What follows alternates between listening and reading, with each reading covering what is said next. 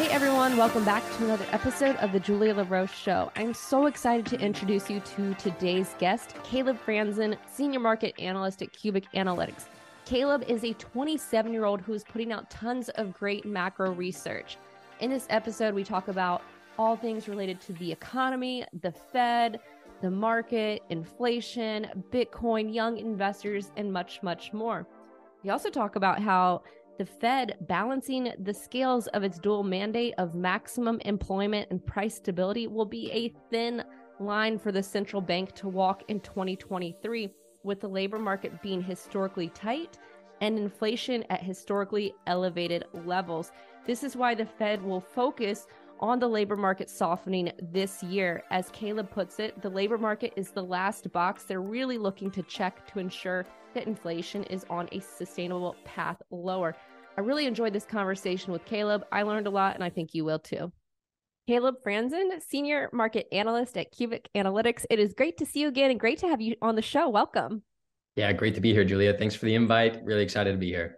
Well, I certainly enjoy following you on social media, Twitter in particular, and of course, subscribing to Cubic Analytics. And I think maybe we can just kind of kick off this conversation since we are into 2023 with sort of your big picture macro view today. What is that for you, Caleb?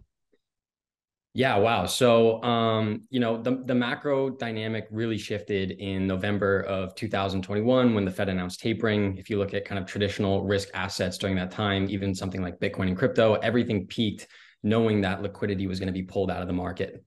And so that was the primary theme in 2022, even though I would say 95 to 99% of market participants didn't expect the Fed to actually follow through in their process of rate hikes and removing liquidity from the market. I remember even in Q1, people were saying the Fed will never raise rates to 3%. Then it got raised to the Fed will never raise rates to 4%. And now the same saying is happening for 5%. And so as we think about the Fed going through this kind of historic tightening cycle, the market was caught completely offsides. And so if we think generally about kind of the Fed's playbook, historically, it's been that they're going to raise rates late into the credit cycle. And typically they raise rates for too long and they over tighten because they use backward looking indicators and data. And, that's kind of just the silver handcuffs that they're placed in, right? I mean, they don't really have too many other options. They don't have a crystal ball like none of us have. And so they over tighten for too long. They create some sort of credit bust, essentially, basically forcing a recession to slow down demand. And then to get us out of that recession, they stimulate like crazy. We see their balance sheet just continue to trend up and to the right over time, and interest rates trend up, or excuse me, let me say it this way, from the top left to the bottom right over time. And so, right now we've gone through that historic tightening cycle. And so as I kind of think about markets in 2023, it's a very simple framework, but I certainly don't have a very rosy picture for risk assets in this environment simply because we've undergone the fastest tightening cycle, arguably ever, but certainly since the 80s under Paul Volcker. And so, I think we haven't seen that kind of earnings recession yet. The labor market is historically tight. There are all of these different dynamics at play. And now a lot of the forward-looking economic indicators and data aren't necessarily showing this kind of rosy picture, if you will. And so, I continue to be defensive in this environment. I was kind of late to that party in 2022 and really kind of shifted outright bearish in May. But even still, right, I think I got out kind of faster than most did. And so as we think about 2023, I'm kind of just playing the same game in this environment. Yeah, I think in 2022, when you were kind of looking back, you were bearish, but you even noted, I think in one of your notes, that you weren't bearish enough. And you're pointing out here that it's like you said, a not so rosy picture. I want to bring up another idea with you and explore it a bit, because I think there's probably some folks who think that maybe the Fed will stop tightening at this point. How do you understand the rebuttal to that narrative that's out there? So I think a lot of people are looking, and rightfully so, they're looking at the 2-year treasury yield. And this is something that I picked up from Jeffrey Gundlach over a year ago. And he basically said that the Fed is going to follow the 2-year. And so historically, when we see the 2-year treasury yield invert versus the federal funds rate, typically the Fed is done in their tightening cycle, right? And they start, because the bond market is forward looking, so they're able to kind of forecast where the Fed is going and basically have the ability to skate to where the puck is going.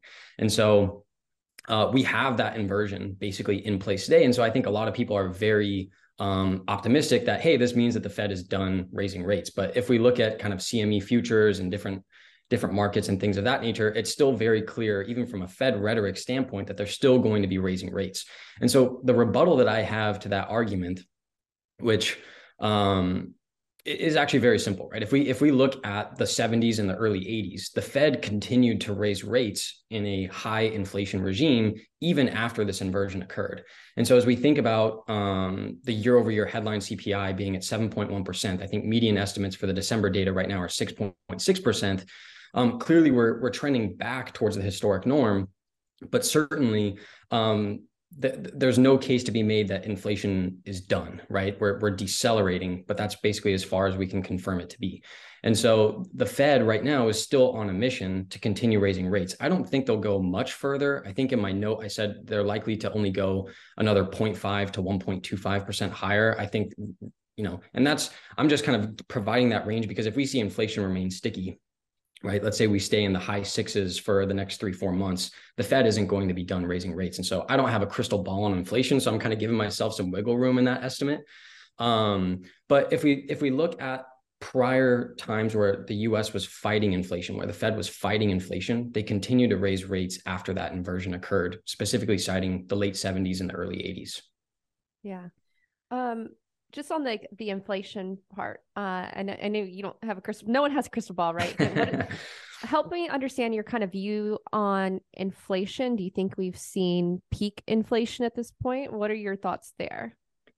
So I was a pretty loud advocate, even when we got the June data, that I thought inflation was perhaps still going to go higher.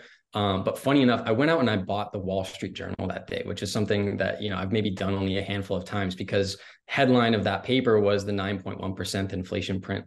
And so I was like, if this is the peak inflation, I want to, frame this and I'll put it up on the wall. So I think at this point, barring some, major like supply shock for oil or something of that nature, I think inflation is going to continue to moderate lower. So from my perspective, it all comes down to the pace from here on out. And so if we do get the decline from 7.1 to 6.6, which is what the market is estimating for the December data, I think we're continuing to trend in the right direction. So the Fed now is kind of forced to toe this line between not getting us to a state of deflation, right? Because from their model, inflation and economic growth are positively correlated. And so in their models, if we really do go into an economic downturn, which is certainly a possibility, maybe the Fed is able to engineer and kind of thread the needle here on a soft landing. But if we really do go into a recession, the conversation and the concern shift towards being fearful of deflation. And so I'm not totally confident or sure that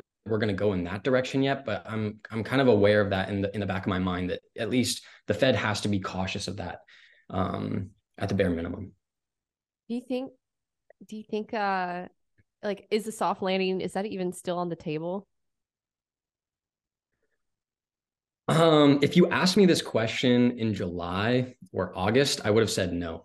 But I think with the resilience that we've seen in the labor market, the comeback that we've seen in real GDP growth, there's a case to be made.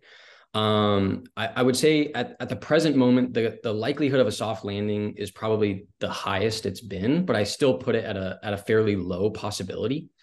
And yeah, I would probably just round it out by saying that because, everyone was so concerned and everyone was saying, oh, we're in a recession. You can't change the data now. You can't change the definition of a recession. But now after those two, what I would consider to be anemic quarters of real GDP growth, we've seen two massive quarters. Well, we haven't gotten the official data yet for Q4, so that's coming out very soon. But I think that the latest Atlanta GDP Now tracker is putting it in around like 3.5 or 3.7%, which is even higher than what we had for Q3.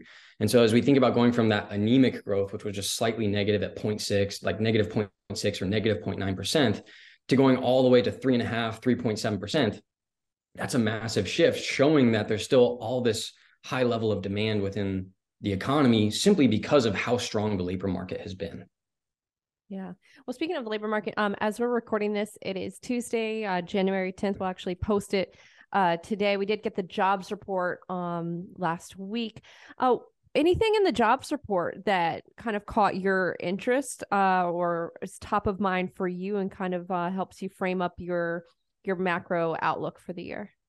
Sure. I think the big thing that stood out to me, maybe there's three dynamics, and I'll cover them quickly. The first was the decline in the unemployment rate. So we went from 3.7% in the prior month down to 3.5, and they actually revised the prior month down to 3.6.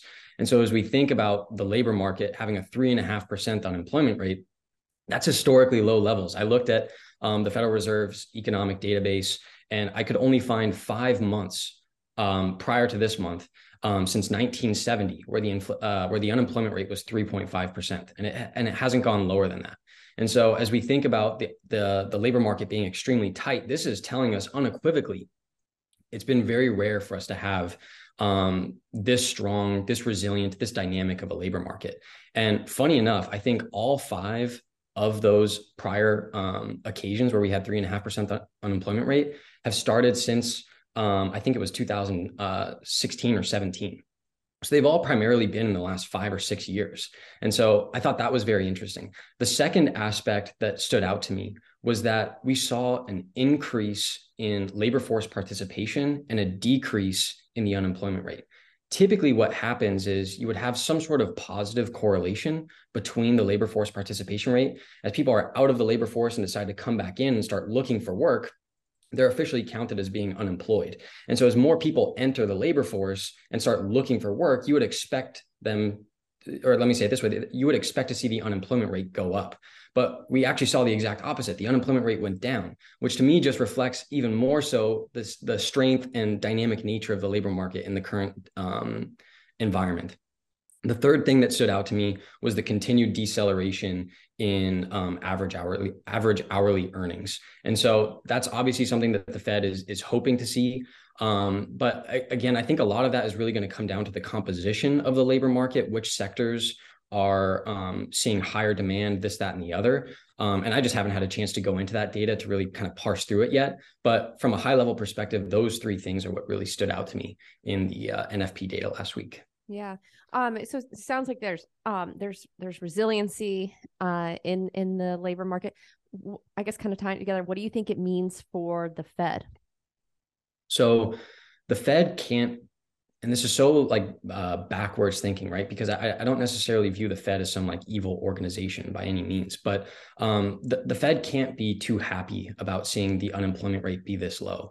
Because as we think about what they're trying to do to fulfill their dual mandate, we have inflation that is completely detached from their target. And we have the labor market that is basically fulfilled in terms of maximum/full employment.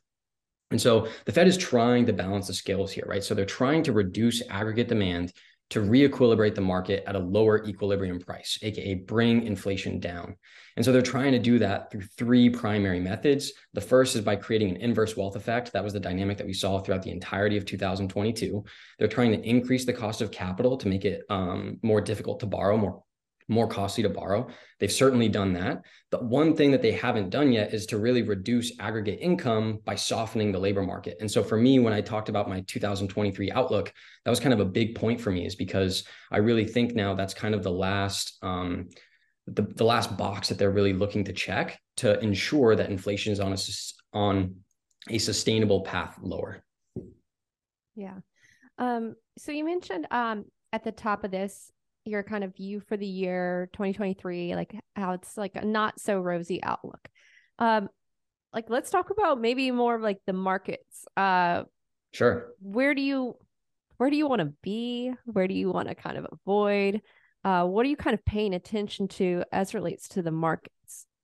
Sure. So let me say this first. I think, one of the first things I check every day is what's happening with the 3-month treasury yield and the 2-year treasury yield. And then I'll go all the way out to the far end of the curve and look at the 30-year. Once I do that, I'm pretty much looking at equities, seeing how they're performing. And then I check Bitcoin to see how that's going, because I want to get a sense for how risk assets are performing in the market based on those dynamic changes in yields. And so for me, I think it's kind of funny, you had like Ray Dalio several years back, kind of dunking on cash is trash. And 2000, and a lot of people, accepted that and cheered that kind of dynamic. And Ray Dalio is, a phenomenal all-time legendary investor. And I think he's kind of walked back those statements since, because, if you have cash, you can go into a money market fund today, with a zero minimum investment and lock in a 4.3%, 4.4% yield.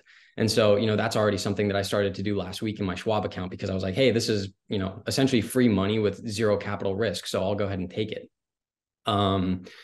So I think for me, cash again is going to be the theme, but I think simply just because of my demographic being 27 years old, I remember talking with you, I think last July or August, and saying, if you're under the age of 35 or 40, you should always be a net buyer of assets for any given year. And certainly within that year, you can be a seller, you can shift your portfolio allocations, you can reduce risk, but nonetheless, you should still be a net buyer of assets. And it's okay to simultaneously think that asset prices are going to go lower and still keep buying them. Right. And so I think that's still kind of the playbook for me. I have a handful of individual stocks that I've already been buying. I sold quite a bit of my exposure in December, both for tax reasons and because I felt like it was just a good time to take some chips off the table with where the market was, and just kind of hit reset once again. And so for this year, I'm going to continue to kind of play on that theme. So long as the Fed is keeping financial conditions tight and trying to fight inflation, I just see general headwinds for asset prices, particularly for equities. And so, we will continue to have these bear market rallies, which I think are going to set investors up for an opportunity to reduce risk, shift their portfolio allocations, and just kind of rethink their overall strategy. So yeah, if you have follow-up questions on that, I'm happy to clarify anything. Absolutely. Yeah. And I do remember that conversation. Gosh, probably would have been, you're right, August or even July of last year, when I was guest hosting for Pomp when they had the Best Business Show. Let's explore that a bit, because that was actually really interesting. You're 27 years old. You're talking about like how younger cohorts of investors should be net buyers of assets. I want to flesh that out a bit, because I do think it's important. And one of the reasons I wanted to have you on the show, not only do you put out great research and I follow you, frankly, I feel like there aren't that many like young folks putting out macro research. Maybe I'm missing it. I don't know. I could be missing it, but I think you're probably the youngest person I've had on this program, and I'm a millennial too. I mean, I'm older than you, but yeah, I guess I don't know if you're Gen Z or millennial. I think millennial, right? You're probably the youngest. I'm millennial. Yeah. Yeah. We'll go with that. Yeah. You're millennial. So let's flesh that out a bit. So yeah, I've noticed that as well. There's a couple people who I know. I think Dylan LeClaire puts out fantastic kind of macro content, especially for his age. But I think you're right. Most people who are kind of getting into markets are just gung-ho on taking risk and investing and 10xing their capital and things like that. And I don't know. I think maybe a lot of that has to kind of just do with, I don't know what it has to do with, but I've certainly noticed it as well, right? You don't get a lot of people really kind of highlighting and talking about macro. And so for me, I just became macro obsessed during college. And funny enough, I was a computer science major when I first started in college. And as an elective, I took an intro to investing course because I had always been interested in markets and the economy, but was just kind of so overwhelmed about where to start that I just never did. So I was like, I may as well. I'm in college now. I'll take this intro to investing class. 2 weeks into the course, I changed my major to finance. And so, it's just kind of a funny way to get involved in like shifting my path a little bit. And so I became really interested in monetary policy it was probably at the end of my first year in college. So that would have been back in 2014, I think. And, since then I became kind of an advocate of Peter Schiff and, how he approaches markets and focusing on the Fed and monetary policy. Because from my perspective, I saw like the currency is the lifeblood of the economy. And so if someone's blood is unhealthy, it's very likely to be the case that the rest of their body isn't going to be healthy as well. And so if you fix the currency, you can fix hopefully some of the fundamental problems within that economic system. And so I really kind of started my approach with investing from this very traditional perspective, but with an emphasis on macro and monetary policy. And, I've just kind of fallen deeper and deeper down that rabbit hole over time, I guess. Yeah. Okay. So I have a few follow-on questions. All right. So what do you think the younger generations, we'll say our generation, millennials, maybe Gen Z, what do you think are some of the pitfalls or mistakes that they might make in environments like this? And yeah, I'd just love to hear your thoughts on that. I think generally for our age group and for maybe even the Gen Z is that, FOMO is just kind of in your face all the time because of social media everyone has access to some sort of equivalent of like a Bloomberg terminal and charting software. And so you're seeing things that are, doubling in a bear market, which kind of really gives a lot of people hope, I think. And so when you're kind of looking at friends or strangers on the internet talking about, their top 10 portfolio holdings and how they've increased their wealth by, some crazy magnitude over the last 2 years, sure, those cases exist, but I think people think it's easy to replicate, and they get kind of lost in the sauce, if you will, as a millennial term, for how they should be structuring their portfolio, how they should be looking at risk, and how to manage that risk going forward. And so it's been a wake up call for a lot of people who I've gotten connected with in 2022 who are saying, yeah, we had never paid attention to macro before this year. And in my mind, I was like, oh my gosh, like how have you made it this far even, right? And so I think the dynamics in 2022, it was a terrible year for everyone, including myself financially. But I think in a lot of ways, it's good to have those kind of reality check moments that wake people up. And I think so many people have leveled up over the course of the last 12 months in terms of their knowledge of macro, of monetary policy, and how liquidity really impacts market conditions. And that theme is going to continue to play out, in my opinion. Yeah. Wait, sorry, I missed the last part that you said. Just that essentially, like, people have really learned how liquidity dynamics really impact market conditions and financial asset prices. And so, that was really the theme over the last 12 months. And I think that theme is going to kind of carry out for a little bit longer this year. Mm-hmm. Let me ask you this. Do you think like maybe this year, do you think we'll see capitulation amongst maybe younger cohorts of investors this year? I don't know, like if they're just kind of holding on to some of the things they bought when things were going up and up in the 20, call it like latter half of 2020 into 2021. What are your kind of thoughts there for the investing class? Yeah, so I think at this point, when we've had such significant drawdowns, right? I think like Bitcoin at one point was down 75, 78% from the all-time highs. If people are still holding, which so many people are, right? If you look at coins that haven't moved in the past year, past 6 months, if you look at coins moving off exchanges, it's very clear to see. If you look at, wallets of, 0.1 Bitcoin or higher, 1 Bitcoin or higher, they're all just trending up and to the right.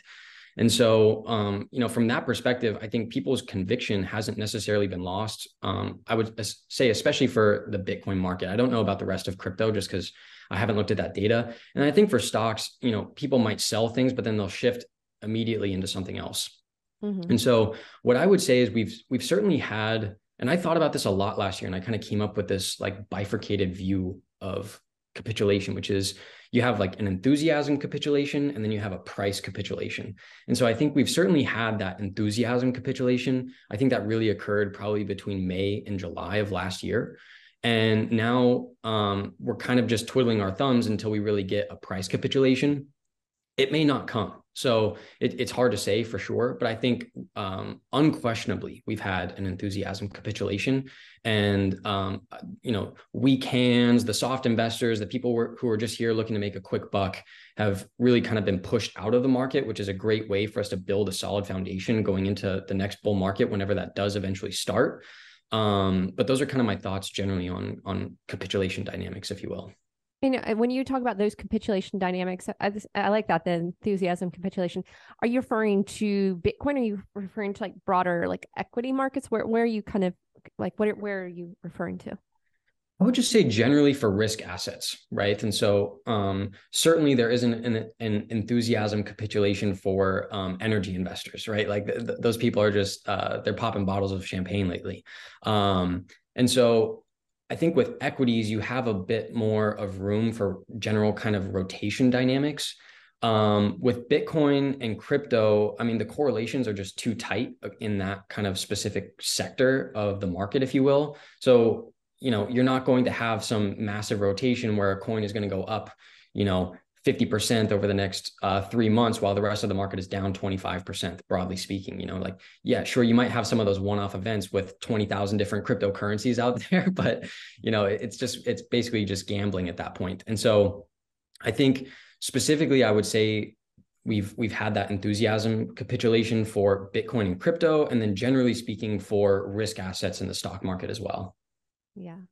I want to go a little bit back again and revisit something, because I've been taking notes as you've been talking, and I'm so thankful for your time. You were talking about when you first got into macro. So back in college, when you started getting interested in this and kind of understanding the world through this kind of lens of like the currency being the lifeblood. And if it's not healthy, the broader, I guess, body isn't healthy. Or I don't want to like butcher it. You can explain it further. I want to hear a little bit more on that. And let's kind of extrapolate your thoughts there. Sure. Yeah, so I've held that belief for a very long time. And in 2022, I read a book called Lords of Easy Money. I think it's by Christopher Leonard, and it was a fantastic book, just kind of going over monetary policy dynamics, just a real kind of historical overview, and then really tying it into events that have occurred basically post the financial crisis. And I thought it was just an excellent novel that really kind of cemented that view of mine in a lot of different ways. And so just kind of thinking about it, generally speaking, interest rates, which are controlled by the Fed in a lot of ways, is essentially the cost of capital. And if capital has zero cost, basically meaning it's not scarce, it's going to flow to all different areas of the market in a free market that maybe don't necessarily warrant it being there, right? So basically a inefficient allocation of a scarce resource. And so if that resource is no longer scarce, it's going to be allocated inefficiently. And so fundamentally, if you have companies that don't deserve the money, essentially, because they're not generating a return or providing a valuable service or a good to their end customers and fulfilling some level of demand, then that company might expand its labor force, hire a bunch of people who maybe, aren't really doing too much. And, in an eventual market decline, all those people are going to get fired. That company is going to fail, whatever the case may be, once that cost of capital starts to rise and that capital becomes more scarce, right? And so we already saw a lot of those dynamics take place in 2022. A lot of companies, I know Coinbase earlier this morning announced that they're laying off another 20% of their workforce. And Coinbase is just essentially burning money from a profitability standpoint. And so when you have zero cost of capital, it essentially allows a fundamental layer of the economic system to be built basically on sand on an ocean, right?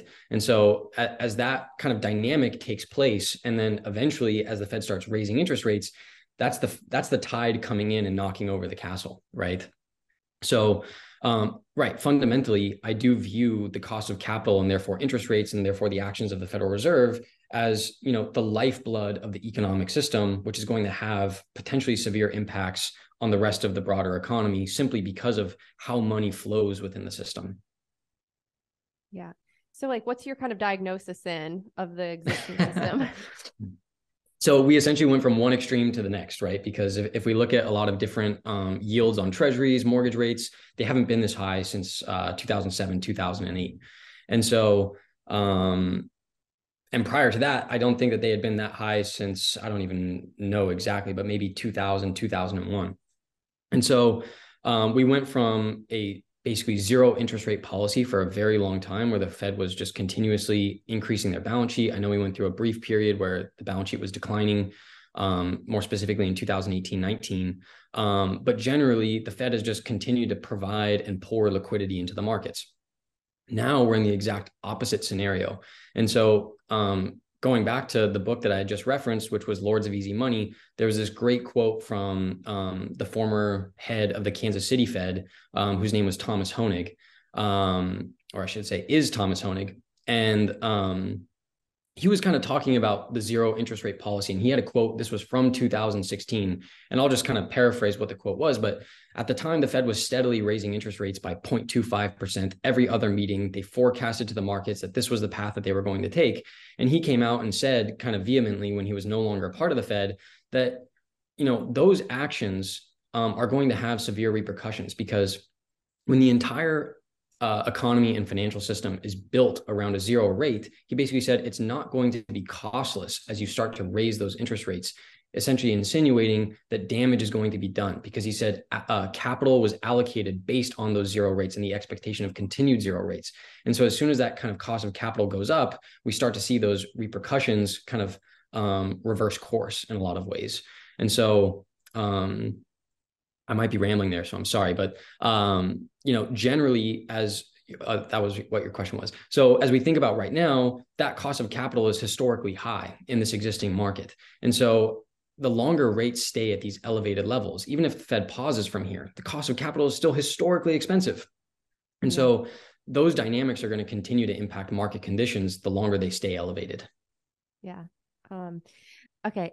And I know, just I really no, you're so good at explaining things.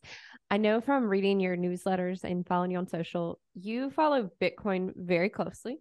Yep. So, in light of all the recent events, do you think? I mean, where are we going from here? Is Bitcoin dead? Is it going to go to zero? Is it going to stay around? I think it's probably 16. What is it? I don't know, 16,900 range right now. It's kind of been there for a while, I suppose. Or do you see a catalyst for it to go higher? Let's kind of dig into your view on Bitcoin. Yeah, so I certainly don't think that Bitcoin is dead, but it's certainly been under pressure from a price perspective. But fundamentally, I view Bitcoin as a monetary network, and that monetary network is functioning as perfectly as it was when the price was 68,000. So from that kind of fundamental standpoint, no, I don't think Bitcoin is dead. I think speculating on Bitcoin right now is dead.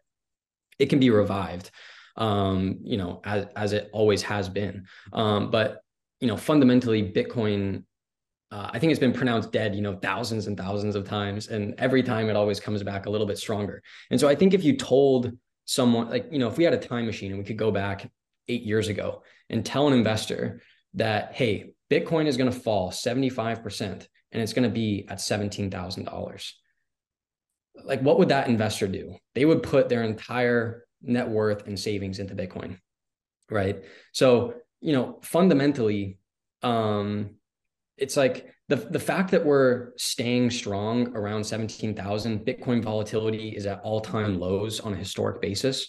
That in and of itself, I think, is a major accomplishment. And you might kind of be thinking to yourself, Caleb, you're just looking at the silver lining. Your asset has just fallen 75%, but you're saying, look how strong it is. But I think when it's vital to kind of contextualize it in that framework. And so I think for me, I certainly think Bitcoin is going to be falling a little bit lower, but not necessarily that it's going to fall lower immediately, right? And so every market is going to go through different cycles of a general trend.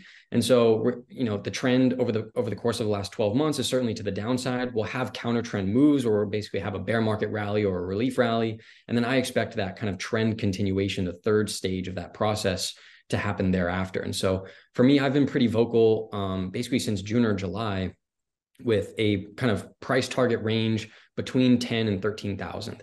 I think that $13,900 range is really where my target starts. And the reason why I came up with that, just looking from a price structure perspective, that was the monthly close for December of 2017. And so I think that there is a lot of kind of price memory there from the prior cycle peak, even though it wasn't, the actual peak price was closer to 19, 20,000, but that monthly close there, I think, is significant. And so for me, I see that 13,900 level as basically a magnet for price. Would that be like a entry point for you? Or is that just kind of like where you kind of see it dropping? So I sold all of my Bitcoin after going through a pretty significant drawdown, but I think I sold the majority of it around 21 or 22,000. And then I started buying again in the $17,000 to $21,000 range. So basically buying below my former selling price. And so I haven't sold any of that new Bitcoin, if you will. I think I've only reinvested about 7 or 8% of what I had initially had in Bitcoin. And basically since the whole FTX situation, I've paused my dollar cost average purchases just to kind of let the dust settle, if you will. I think now that more time has kind of gone on, now there's another worry about DCG and Genesis and Silvergate and, the whole 9 yards, Grayscale. But I think from my perspective, I think for me, it's more of a time factor than a price factor for when I'll get back in the market. And so I'd be comfortable probably to start buying again here in the first quarter. Yeah. Yeah. I guess kind of like if we kind of start to round out the conversation, kind of just going back to being a millennial who's into macro. We should say like there are very few, it seems, but I do think like you were pointing out, everyone's focused on macro these days. Like, yeah, I find that even the folks like years ago who used to say, oh no, I I don't really care much about like the macroeconomic environment. Like investors like that all even write about macro in their letters. What are kind of the things that you are most paying attention to? It could be more in the near term or even a little bit further out. What are the things that are going to be on your radar from like a macro perspective? Pretty much just the labor market. I'll certainly be, monitoring inflation dynamics, but I think, for me in my note to investors, my basically sharing my 2023 market outlook, I provided like 5 or 6 charts that historically have, essentially 100% accuracy of predicting recessions. And so those recessions can occur basically between 6 and 20 months down the line after they flash. A lot of them started to flash in October or the third quarter of 2022. Some are flashing today, right? This, that, and the other. And so for me, it's like, there's a high probability of a recession in 2022 and 2023. I know that's really kind of the consensus, and markets hardly ever follow the consensus. But I think for me, watching the labor market, which is already a lot of backward looking data, but looking at certain rates of change. So one thing in particular that I've been really focused on is the year over year rate of change in the unemployment rate. So it's kind of odd to think about because you're essentially taking a second derivative to analyze the rate of change of a percentage. But I think it's really important to be doing that. And so if we look at that rate of change, it's still very negative on a year over year basis. I think it's down about 11%. But earlier in 2022, it was down about 40%, 30%. And so we're kind of seeing this V-shaped dynamic in terms of the year over year rate of change in the unemployment rate. And so as we trend back towards a 0% rate of change in the unemployment rate, I think that's going to be a very kind of telling sign for where the economy is headed, where the labor market is headed, what's happening with aggregate demand, and just kind of naturally or generally speaking, how the economy is developing and unfolding. And so even still, that's kind of backward looking data, but I think that rate of change is going to kind of guide us to where the general trend is moving, if you will. Got it. And also like just thinking of your own content diet, if you will, the things that you're just mentioning, like some of the things you look at, but you also mentioned in this conversation, like a recent book that you read. Share a bit more of like your content diet. Like what do you like to read? It could be, books that are interesting or newsletters or even podcasts. Like what are kind of some of the things that you've enjoyed reading or found fascinated that maybe some of the folks who are watching and listening might benefit from? Sure. Yeah, that's an interesting question. I mean, I'm a content junkie, and I think like most millennials, my focus for content has shifted kind of away from books and towards like non-traditional outlets, right? So YouTube, podcasts, Instagram, whatever the case is, right? So for me, it's funny. I used to be such an avid book reader, and I've really kind of fallen off. And I still have this like wide-eyed approach to books. So I'll buy things and then I'll read, 3-4 chapters. I'm like, wow, this is so good. And then I won't pick it up for another 6 months. And so I did that with Ben Bernanke's kind of memoir, if you will. I think it's Courage to Act is the name of the book. And it was really fascinating, but I've only gotten like halfway through, and it's been a year since I first purchased it. So I need to pick that up again. Lords of Easy Money was fantastic. It was a great read. There's another one, I'm blanking on it, but it's something Alchemy. I'll get you the name after this. In terms of newsletters, I'm trying to think. Mostly I'll follow kind of certain sections that aren't really under my radar too much. So like in my own personal newsletter, each one is really focused on the macro economy, the stock market, and Bitcoin. I'm sharing different dynamics in those 3 spaces. So one that I really like, there's this guy named Nick Shaw, and I forget the name of his newsletter, but he posts a great real estate and housing market newsletter. Mm-hmm. And so for me, with that kind of being a little bit out of my remit, but certainly impacting overall market conditions, that's been really helpful for me. In terms of podcasts, I've watched a bunch of yours. I've watched a bunch of Hugh Hendry's conversations. The Meb Faber podcast is one that I always recommend to new or old investors, just because I think he shares really valuable insights and has great guests on.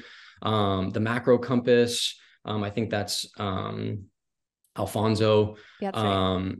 Yeah, he shares really great information both on Twitter and in his newsletter. And then I think my favorite podcast I never miss, I'll give them a plug, even though they have no idea who I am. It's the guys at Ritholtz Wealth Management. They're just fantastic. So I watch the Compound religiously, the Compound and Friends. If anyone is involved with markets, I highly recommend listening to Josh Brown, Michael Batnick, and Ben Carlson, because they're fantastic. They're professionals in the space, veterans, so they crush it. Yeah, they're great guys, and I had Josh Brown on the pod last year, and I too am with you. I love the Compound and Friends, so They're just I'll such let them great know that characters. you enjoy it. I've enjoyed having this conversation with you, and of course I enjoy reading your newsletter. So I want to give you a few minutes. I'll give you a few minutes for like any parting thoughts or just things that may have come to mind for you that you want to share with the audience. Also, let them know where they can find you on social media and of course, where they can find and access your research. Thanks, Julia. I appreciate it. It's been a blast coming on. It's always a pleasure to talk with you. So this was fantastic. I guess for parting thoughts, I hate to come on here and kind of sound bearish because I'm actually very optimistic.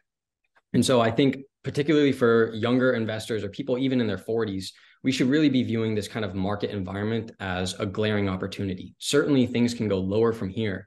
And this was, a very similar theme that I shared with you in last August, right? I fully expect to see asset prices go lower, and I'll be buying them on the way down patiently, selectively in key portfolio holdings that I want to hold for the long run. And so I think for a lot of investors, it's all about right now finding what those core positions are in your portfolio, whether it's Bitcoin, Cardano, Amazon, Netflix, right? You can look at this is one for everyone watching. Look at waste management stocks right now, either WM, RSG, or WCN. Those are some of my favorite companies because of their utility-like exposure, and they pay great dividends as well. So for me, right, I'm really using this market opportunity, or I'm really using this market environment as an opportunity to buy great companies that I want to hold for the future.